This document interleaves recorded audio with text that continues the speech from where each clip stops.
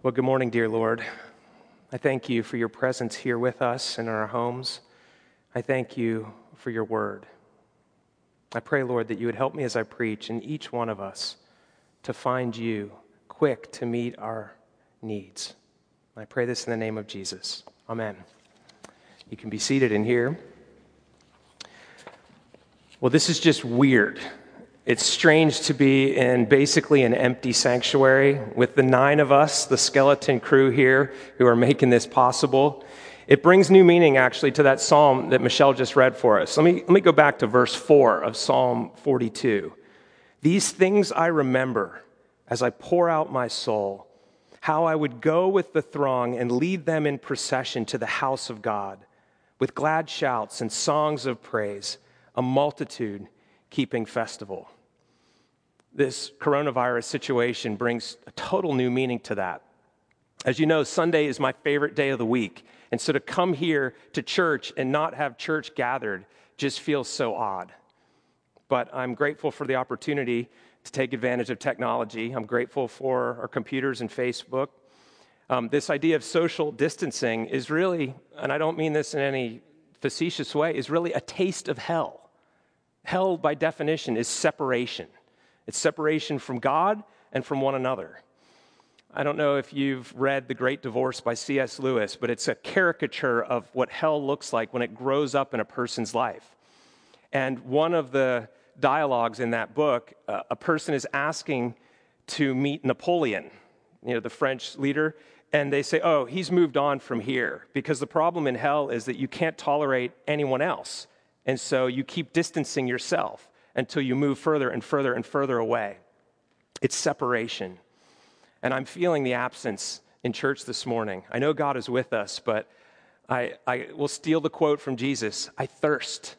I feel thirsty this morning, as do you, I suspect. Now, our series is called Words from the Cross, and we're looking at these things that Jesus said, his last words to us as he was dying. And today, obviously, is the word, I thirst, Jesus declaring his thirst. And I'd like to reflect for a minute on water and its significance, especially in John's gospel. Water is all over. I went through the whole 21 chapters of John's gospel and looked at all the different places where there's thirst or there's water or there's some spiritual meaning given to water. Consider these examples. In chapter 2, there's a need at a wedding, and Jesus turns water into wine. In chapter 3, he's speaking to Nicodemus, and he says, you have to be born again. And he says, unless you're born of water and the Spirit, you can't enter God's kingdom. I think he was speaking of baptism and belonging in the body. In chapter 4, a woman at a well is asked for a drink by Jesus, and then he ends up explaining that he is the source of true living water. We'll come back to that one in a minute. In chapter 5, there's a man who is crippled laying by a pool that was supposed to have healing properties. And there's a contrast between this healing pool and the healer himself being there.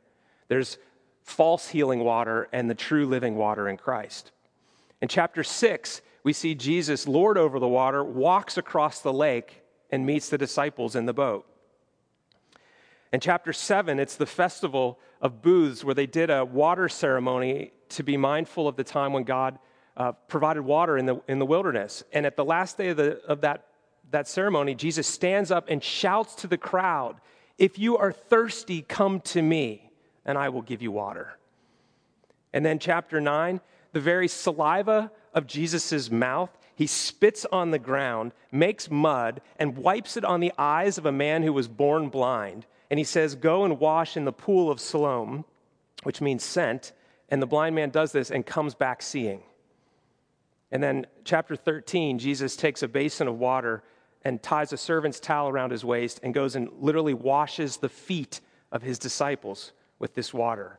And he says, unless I wash you, you have no part in me. So water is very significant in John's gospel, and it's symbolic of the spiritual life.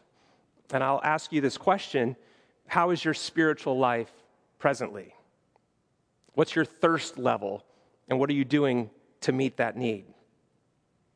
When Jesus said, I thirst, it was far from only a reference to a bodily need or suffering. He wasn't telling us that he was thirsty for a drink of water. Frankly, that was the least of his problems in that moment. You know, you can live without water for, 3 days or so, but you can't live without blood or oxygen for very long. And crucifixion compromises both of those things. He had been beaten and was bleeding, and he's slowly suffocating on a cross. So I don't think what he was saying is, could I have a drink of water, please? Instead, he's speaking of the spiritual experience of separation from the Father. He was experiencing hell on our behalf. Jesus doesn't cry out about any other bodily pains. I mean, think of all the opportunities he could have. And maybe he did, but the gospel writers did not pick these things up. When they put the crown of thorns on his head, he didn't say, ouch, at least not in the Gospels. When he was whipped or when the nails went through, he didn't complain. When he was lifted up, he didn't say, oh, my shoulder hurts, my joints are all separated. Nothing. There was no complaint. There's nothing recorded of anything like that. Except this, I thirst, he says. And he's pointing to much more than a physical thirst. John tells us in here that he said this to fulfill the scriptures. Well, which scriptures? Well, considering that one of the other words that he'll say from the cross is a quote directly from Psalm 22, my God, why have you forsaken me? I'm going to suspect there are other things in Psalm 22 that he was referencing.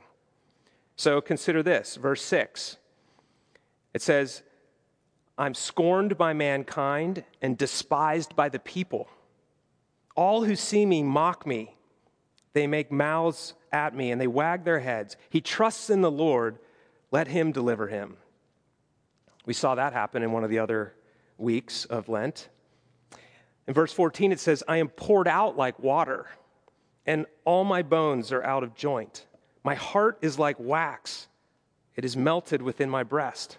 My strength is dried up like a potsherd, and my tongue sticks to my jaws. You lay me in the dust of death.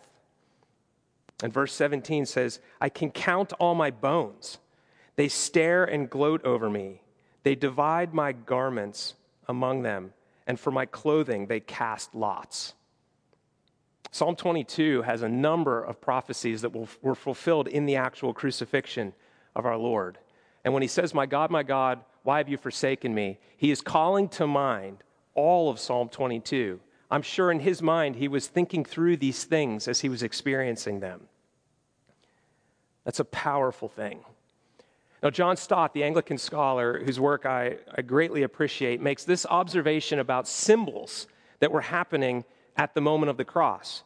The sky, as you know, grew dark from noon until 3 p.m. as Christ was dying.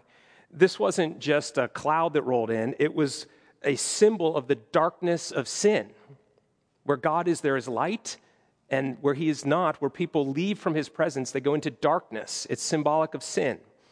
And Jesus' physical bodily death on the cross was actually symbolic of the spiritual death that we suffer because of sin. If you go back to Genesis and look at what happens, God says, if you eat from this tree in the garden, you will surely die. Well, Adam and Eve eat from it, and they don't die literally in that moment. They die spiritually in that they are now separated from God in a new way. And then later they physically die. The body starts to break down. All of creation starts to break down.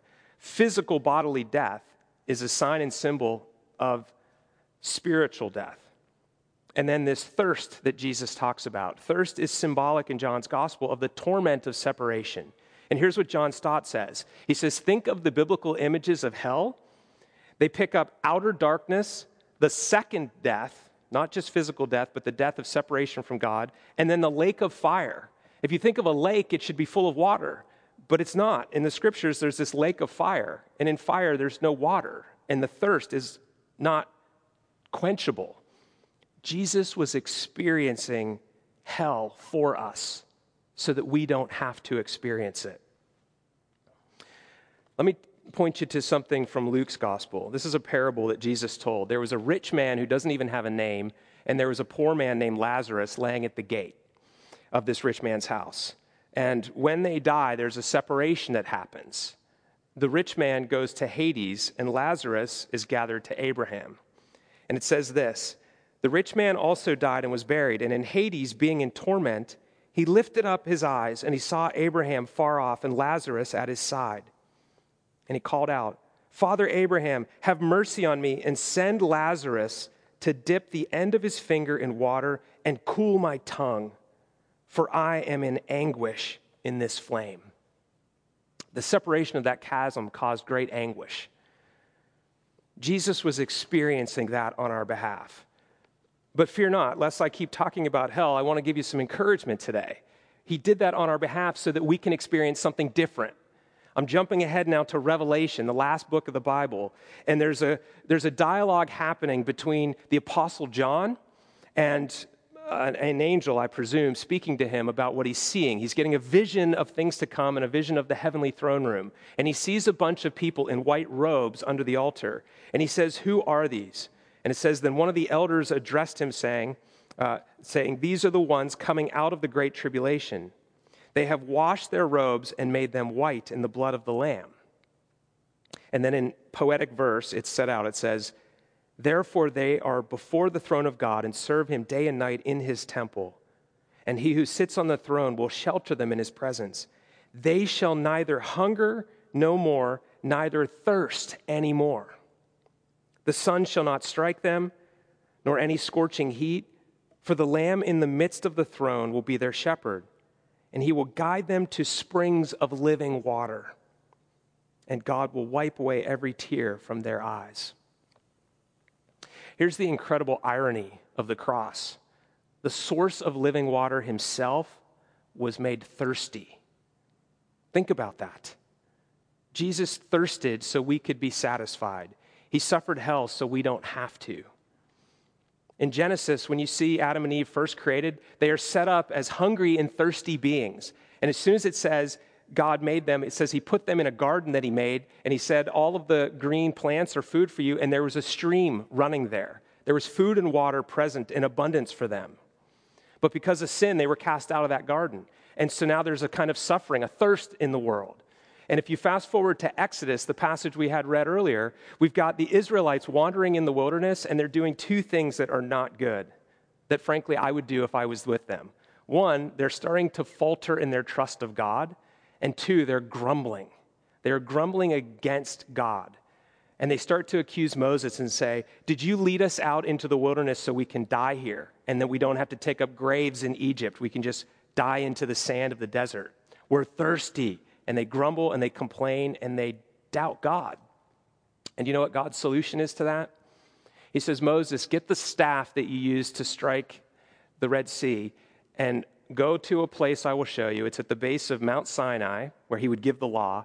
And he says, I will go ahead of you and will stand on a rock there, strike that rock, and then living water will come forth and the Israelites can drink from this."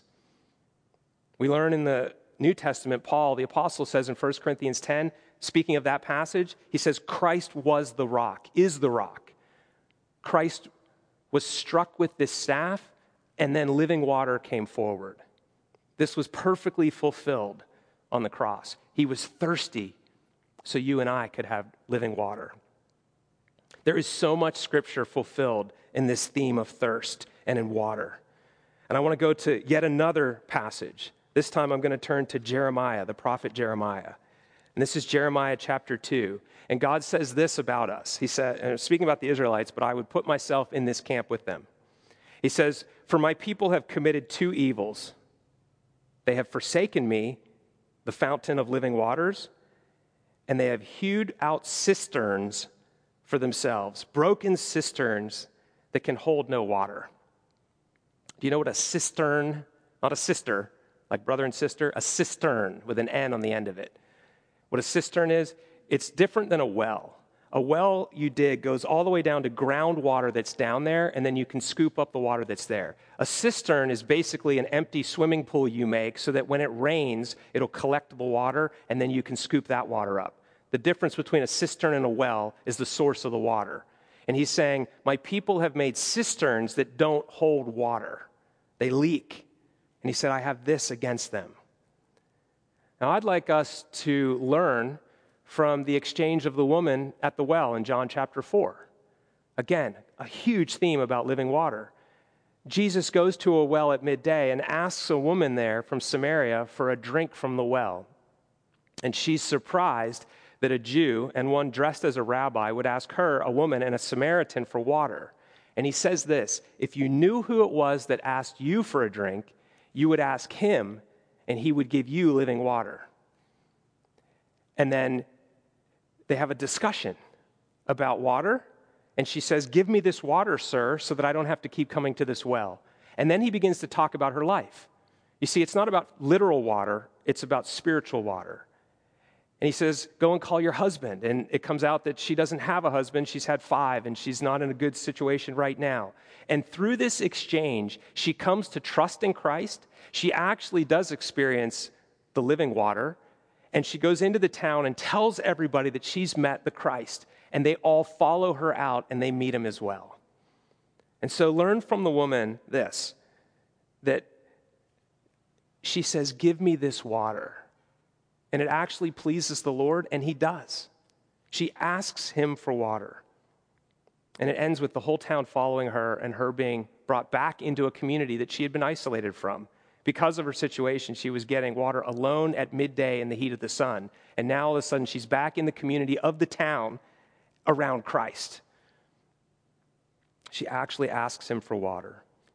So I come back to the question I asked you earlier. How's your spiritual life? Are you thirsty? And what's your source for water? Are you trying to make cisterns in your life to collect water from a different source, like Jeremiah says, that can't hold water? Or are you coming to Christ for that? I want to invite you in this Lent, as weird as this system is right now with this virus and social distancing, to press in and ask him to satisfy your soul. Now, I'm going to give you a closing question. I'll come back to it at the end of the service as well. And I'm hoping that you'll take this into your home for more discussion afterwards. But the question is this: what cisterns have I dug to find water apart from God?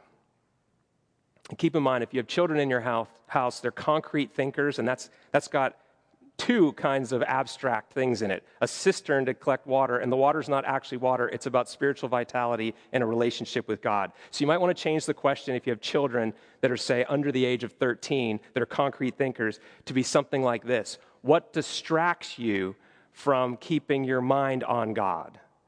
That's a very concrete thing, as opposed to these abstract ideas. But for adults, what cisterns have I dug in my life to find water apart from God? Jesus thirsted so that we can drink of the living water. Would you pray with me? And then we're going to join in a sermon response song. So I'm going to invite Jim and the other musicians to come up to their places as I pray. Lord, we are thirsty. We are feeling separation right now. Socially, we're separated from our church body. We're doing the best we can. But we need you above all. I pray, Lord, that you would, on one hand, increase our thirst so that we would quickly see that there's nothing but you that can satisfy it. And then, Lord, as we come to you, that we would feel the relief and refreshment that only you can provide. Lord, our souls are thirsty and restless until they find their rest in you. Help us, Lord, to pursue you. For we ask this in the name of Jesus, the living water.